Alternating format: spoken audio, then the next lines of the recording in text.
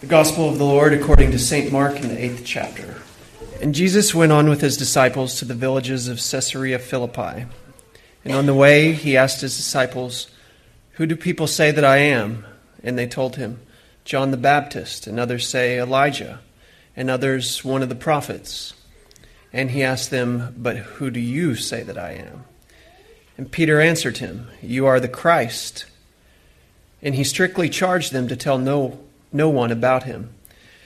And he began to teach them that the Son of Man must suffer many things and be rejected by the elders and the chief priests and the scribes and be killed, and after 3 days rise again. And he said this plainly, and Peter took him aside and began to rebuke him. But turning and seeing his disciples, he rebuked Peter and said, "Get behind me, Satan. For you are not setting your mind on things of God, but on things of man." And calling the crowd to him with his disciples, he said to them, "If anyone would come after me, let him deny himself and take up his cross and follow me. For whoever would save his life will lose it, but whoever loses his life for my sake and the gospel's will save it. For what does it profit a man to gain the whole world and forfeit his soul? For what can a man give in return for his soul? For whoever is ashamed of me and my words in this adulterous and sinful generation, of him will the Son of Man also be ashamed when he comes in the glory of his Father with the holy angels." This is the gospel of the Lord. The gospel lesson today from Mark reminds me of a story I once heard about this church-going couple. So it was Lent, and this wife had decided with her husband, being good Christians as they were, they decided together that her Lent practice would be to abstain from buying any new clothes. She had quite the shopping habits. And one day, one beautiful March afternoon, she was out window shopping and she saw this dress in the window, and she decided to try it on. She liked it so much that she bought it in secret. A couple of days later, the husband discovered it, and rightfully so, he was very upset. She explained to him that when she had tried it on, it looked so good that Satan had tempted her to buy it, and she just couldn't resist. The husband said, "Well, why didn't you do what the scriptures command us to do and say, 'Get behind me, Satan'?" And she said, "I did, and he told me it looked even better from back here." So, anyway, we're in Lent, and people always ask, "What are you giving up? What are we sacrificing?" So what is that? We just had a children's sermon give us a pretty good explanation, but here are a couple of suggestions of how we can maybe frame it up differently. So when Peter says, "Get behind me, Satan," maybe he's saying something like, "Shut up, Peter. Get those thoughts away from me. Stop blocking me. Stop being adverse. Stop rebuking me, you adversary." See, okay, so Jesus has just revealed the plan to the disciples, and on the surface it seems pretty grim.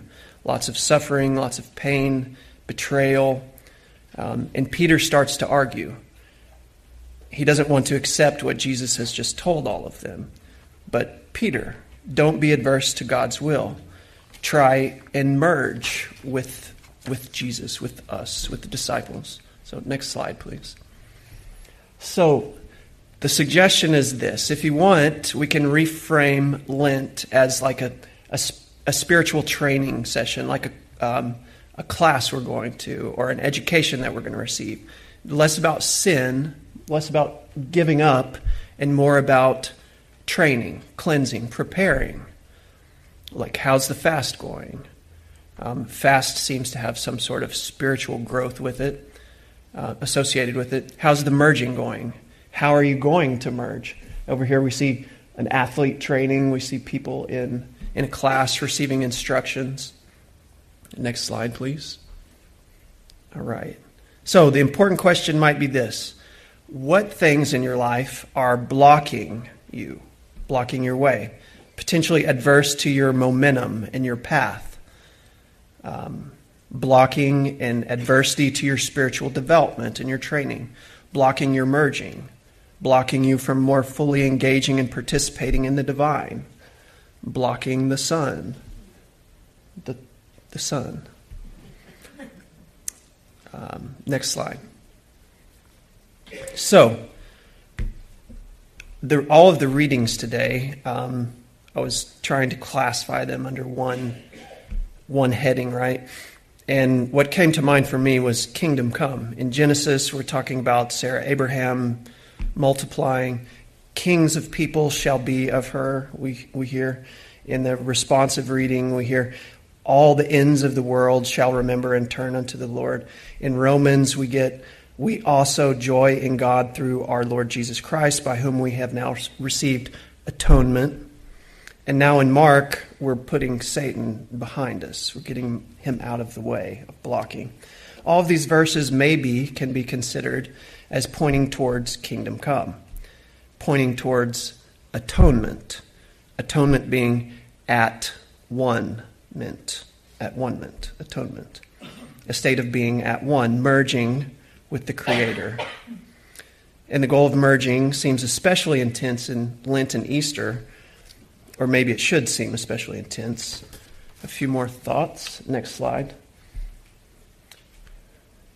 Okay, so one of my favorite pop philosophers, this is a book by one of my favorite pop philosophers. It's from maybe the 50s. This guy named Alan Watts. And he says that, quote, Lent is, quote, a period of spiritual training and instruction which preceded initiation into the Christian mysteries by the sacrament of baptism. So he's talking about like ancient Christianity, like the first couple hundred years after Christ died. In times before infant baptism and in times before Christianity was the popular religion in the different areas of the world.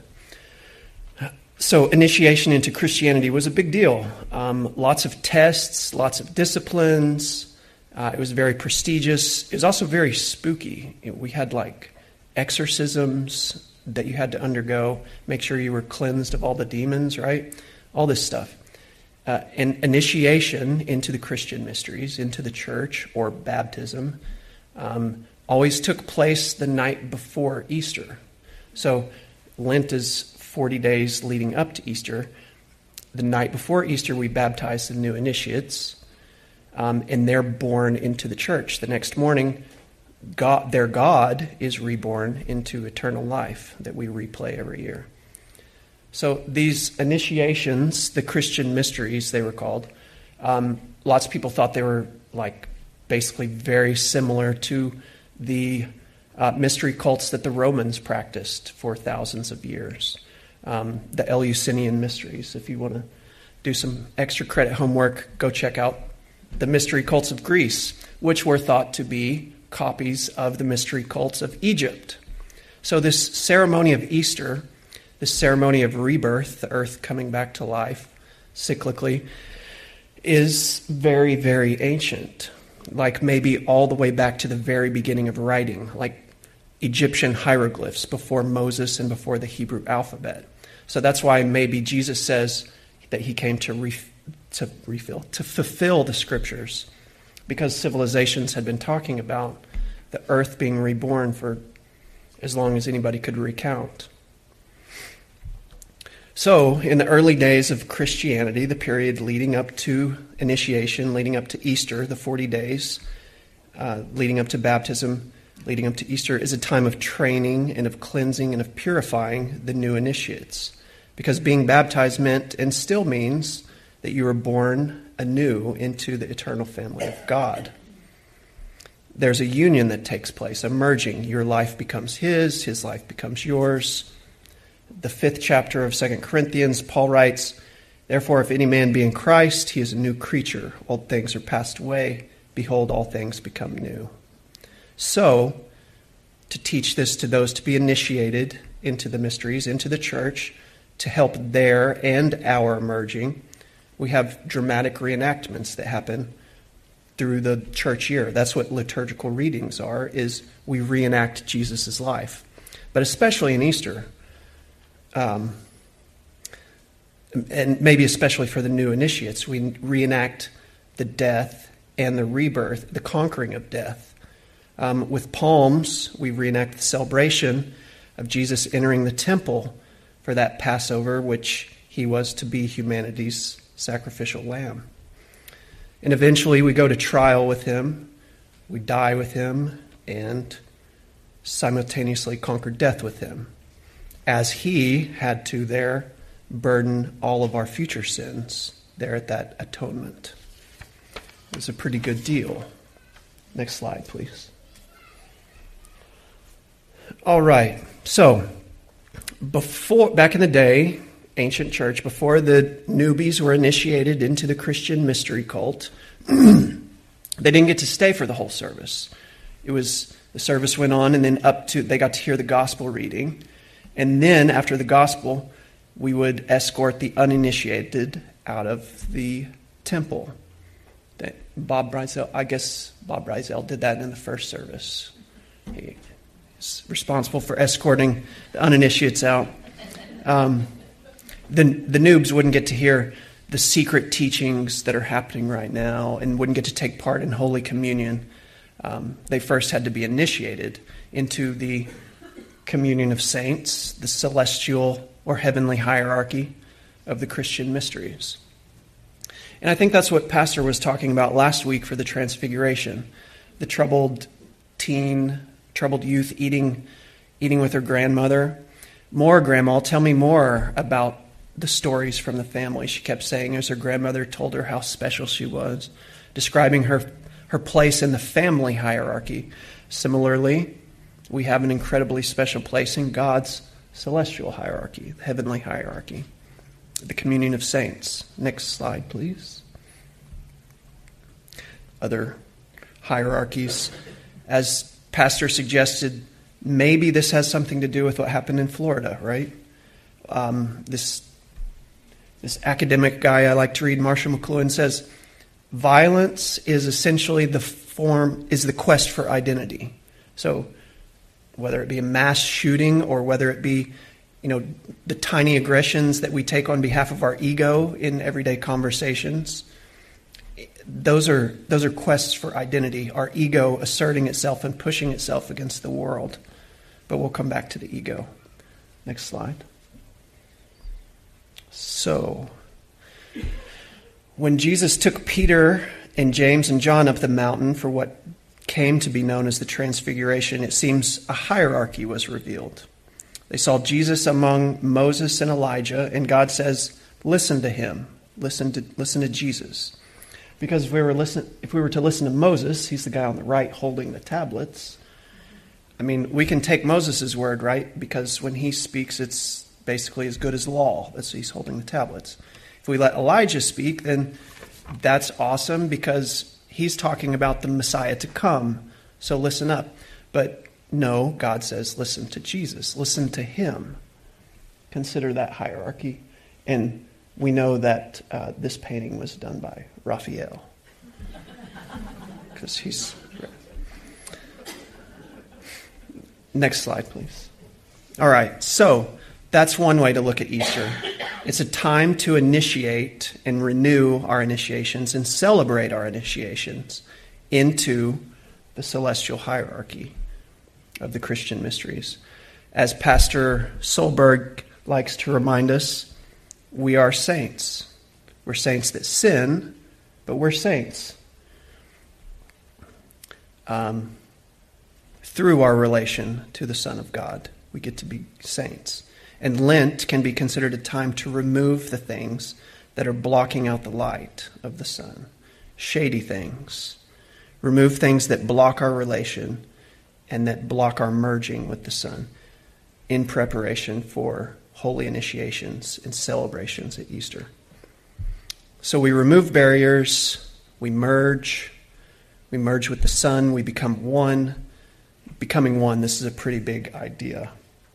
Like maybe one of the central mysteries, merging to become one at one-ment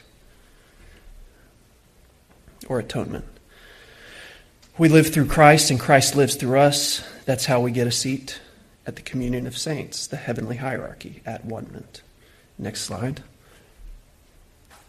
And just a couple other small points that I think are fun to keep in mind. The symbol of the egg, new life. We're about to be reborn and celebrate our rebirth into the hierarchy. Lent comes from an Anglo-Saxon word meaning spring. And isn't it a wonderful coincidence that the earth is coming back to life at the same time Jesus does? And the date of Easter is determined by the relation of the sun and the earth. So like the sun and the earth are tied together. Anyway, that's the first part of the homily. Now we're going to have an intermission.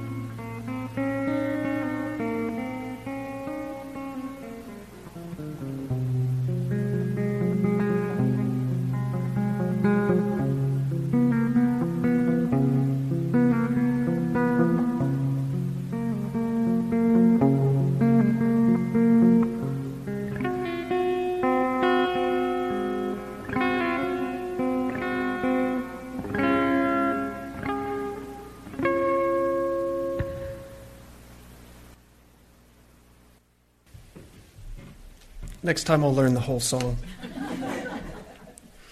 So, part 2. We talked about Lent and about training for initiation for the new initiates and training for atonement at one-ment, which happens symbolically at initiation and grows from there.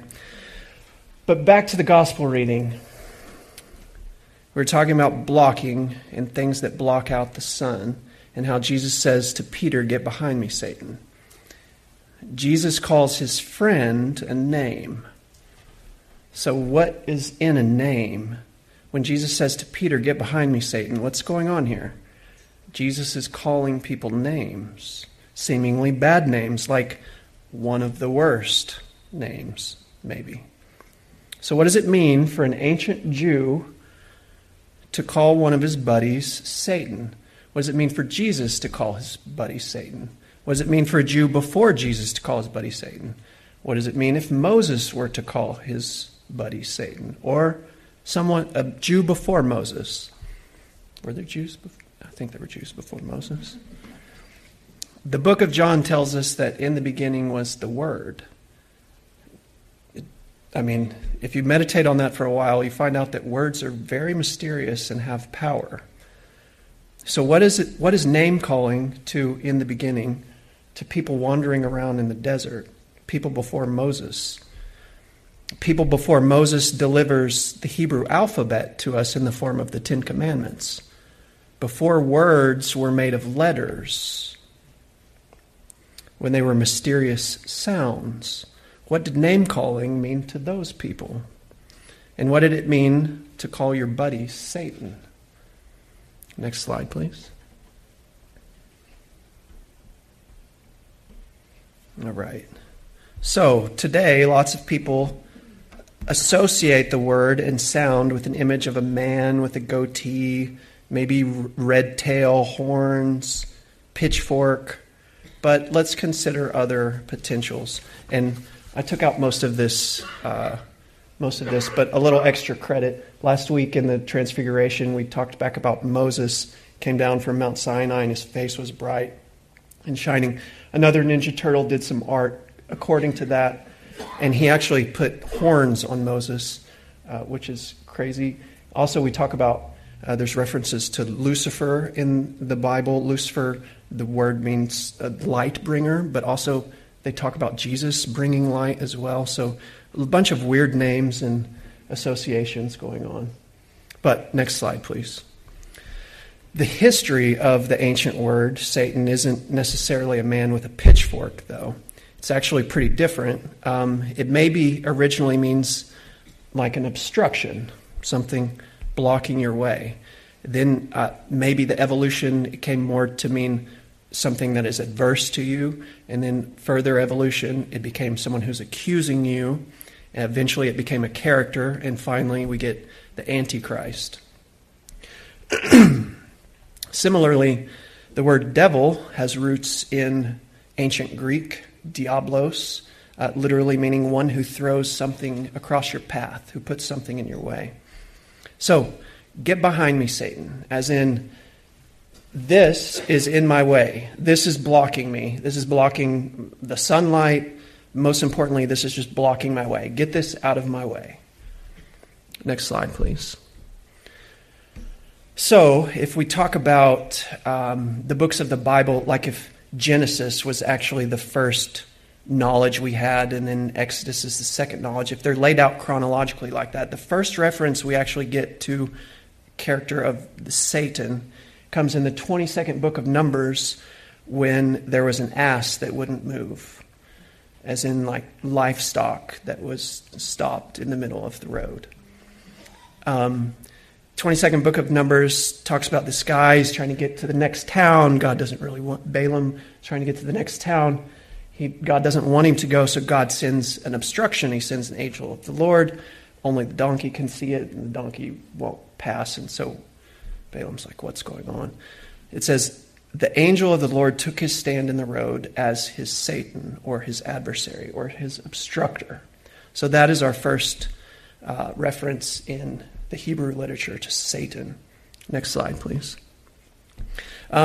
Through the Gospels, though, lots going on this slide. This is a wonderful book if you want to check it out. I have a couple references to this scholar in this talk. But hundreds of years later, maybe thousands of years later, after the reference of the book of Numbers stopping the donkey in the road, we have the Gospels, and of course paints an entirely different picture of Satan in the Gospels. He appears many times, but lots of scholars will point out, Elaine Pagels especially, that the Gospels were written in time of war. So they do contain necessarily contain some political propaganda in there. The Jews had finally revolted against the Roman occupation in Jerusalem, roughly 66 AD. Our first gospel is the Gospel of Mark. That was the first one that was authored roughly the same year, 66 AD, as the Jewish revolt in Jerusalem. And that revolt took place roughly 30 years after the crucifixion. And so the fire that Rome was afraid that Jesus would ignite finally caught fire 30 years later when they revolted. And in that 30 years, lots brewing, lots of betrayals, lots of finger pointings about the crucifixion, lots of Romans versus Jews versus Jewish Romans versus Roman Jews, etc. Lots of political backstabbing happening at that time. Interesting to note, too, that right before the birth of Jesus, roughly 4 BC, we have record that in Galilee alone, the Romans crucified over 2,000 Jews in that 1 year on charges of sedition, inciting a riot, trying to rise up against the government, against the Roman occupation.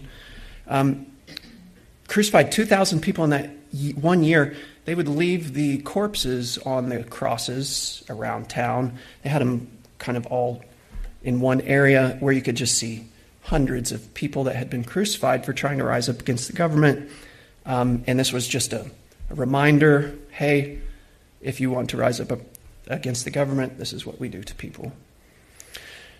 So, how much of the Gospels, how much political betrayal happens in the Gospels? Quite a bit. Judas being the prime example. Next slide. However, Elaine Pagels presents the social history of Satan as largely a problem of us versus them. Invoking this word, this term, as a technique for dehumanizing opponents and adversaries. She points out that in ancient Egyptian, the Egyptian word for Egyptian is human. So if you're not an Egyptian, you're not human. Similarly, our word barbarian comes from ancient Greek, and it's what they used to refer to their neighbors that couldn't read and didn't have the alphabet.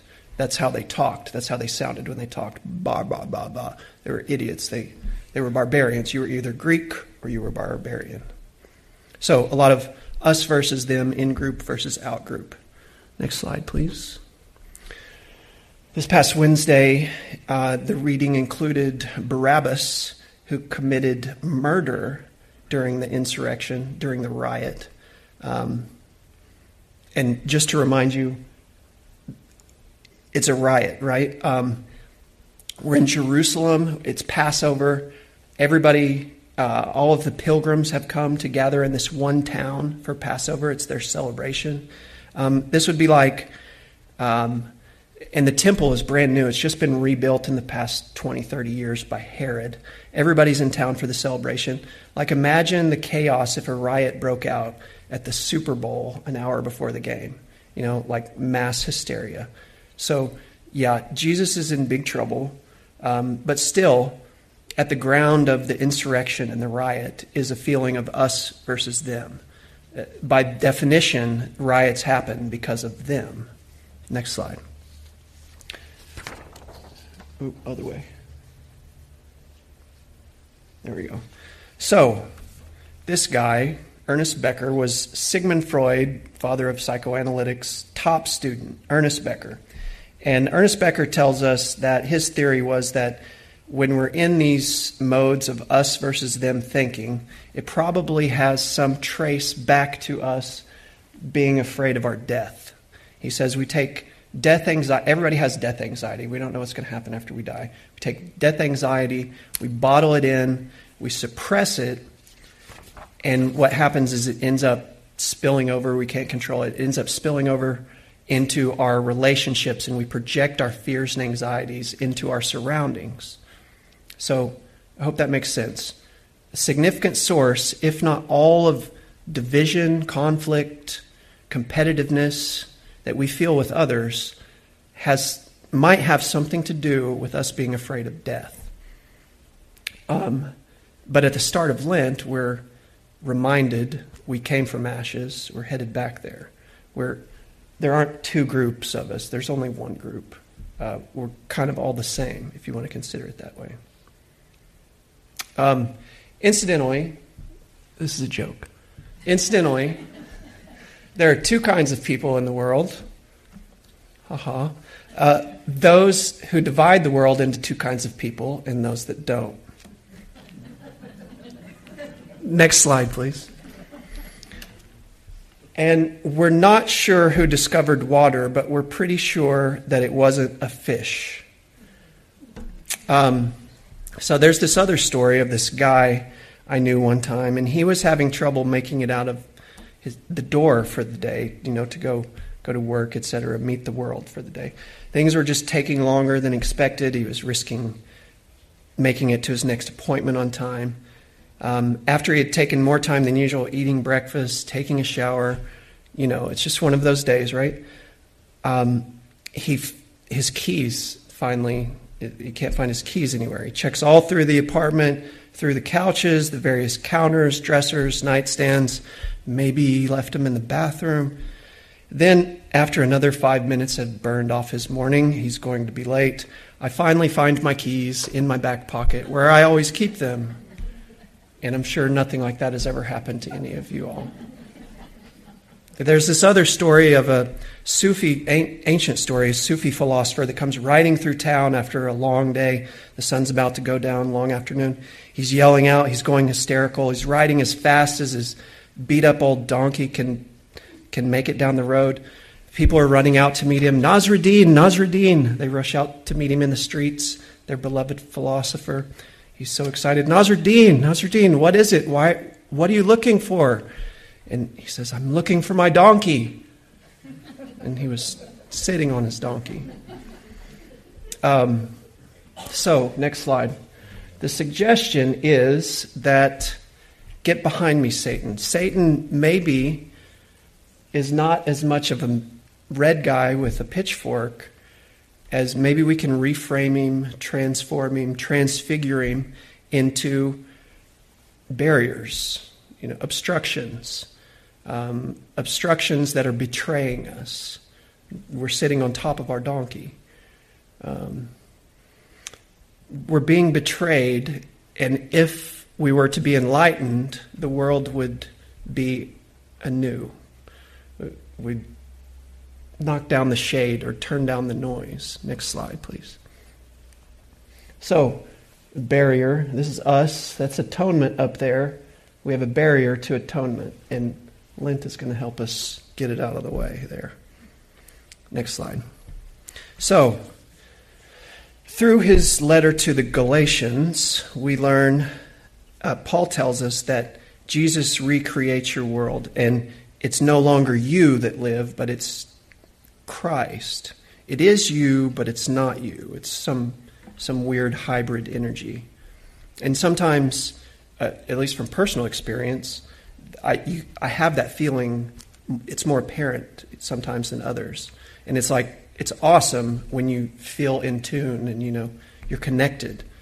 But it doesn't stay. It always leaves. It comes and goes. But what is it that blocks us from experiencing that all the time? Sometimes you feel more in tune than others. What is it that blocks us from being fully engaged, fully at one in the atonement, seeing the light and feeling it in our lives at all times? Intimate things are blocking. On an intimate level, they're noisy, they're obstructing, they're casting shade. Ernest Becker points out the struggle between light and dark happens inside of us, not outside of us. We repress it and then it spills out. It all happens inside of us. And that, in many ways, that is happening inside of us is more scary than if it was outside, right? The enemy has penetrated the gates, right? In some very real ways, we are the enemy. We all have our demons to deal with, right? But on a positive note, Luke tells us in the book of Luke, we learn that the kingdom of heaven is also within you. But refocus. Get behind me, Satan. Peter was trying to talk Jesus out of it. Jesus tells him all the bad stuff that's about to happen. Peter started to rebuke. Jesus rebukes him back and says, get behind me, Satan. He doesn't even want to let Peter start. Don't plant that seed of fear in me, Peter. You heard the plan. Have faith. Get behind me. You're blocking the light and you're challenging the plan that God has just let me share with you. So it seems that maybe right after this, after get behind me, Satan, Jesus took Peter and James and John up the mountain, Mount Hermon maybe in Galilee, and the transfiguration happened. So Lent can be about lightening up.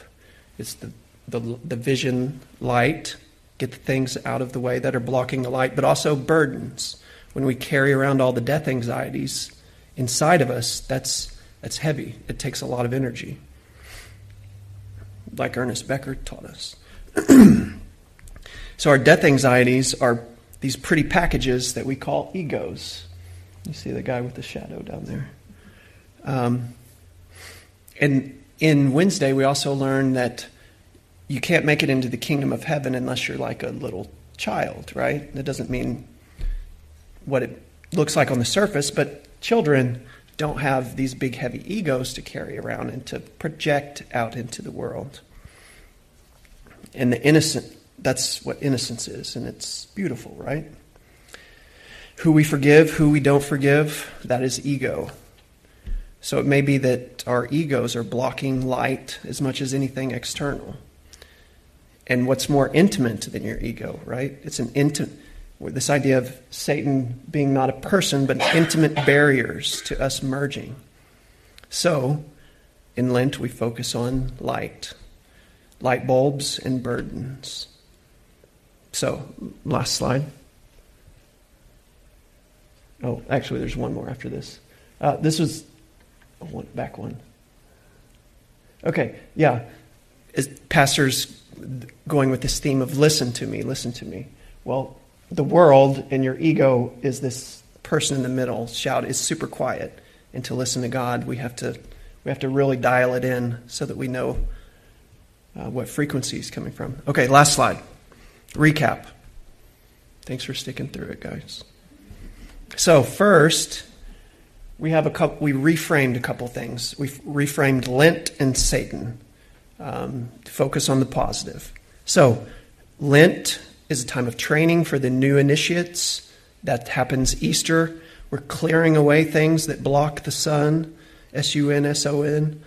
We're turning the noise out, tuning the noise out so we can listen, all culminating in a merging, a uniting, an at-one-ment that happens when Jesus gets crucified and when he rises from the dead with us. We do that with him. And secondly, Satan we framed as barriers. They're all the 100 small, bustling things in the world that move our attention off the sun. All the 100 million things in the world that are betraying us, that keep us from merging and from feeling the at-one-ment.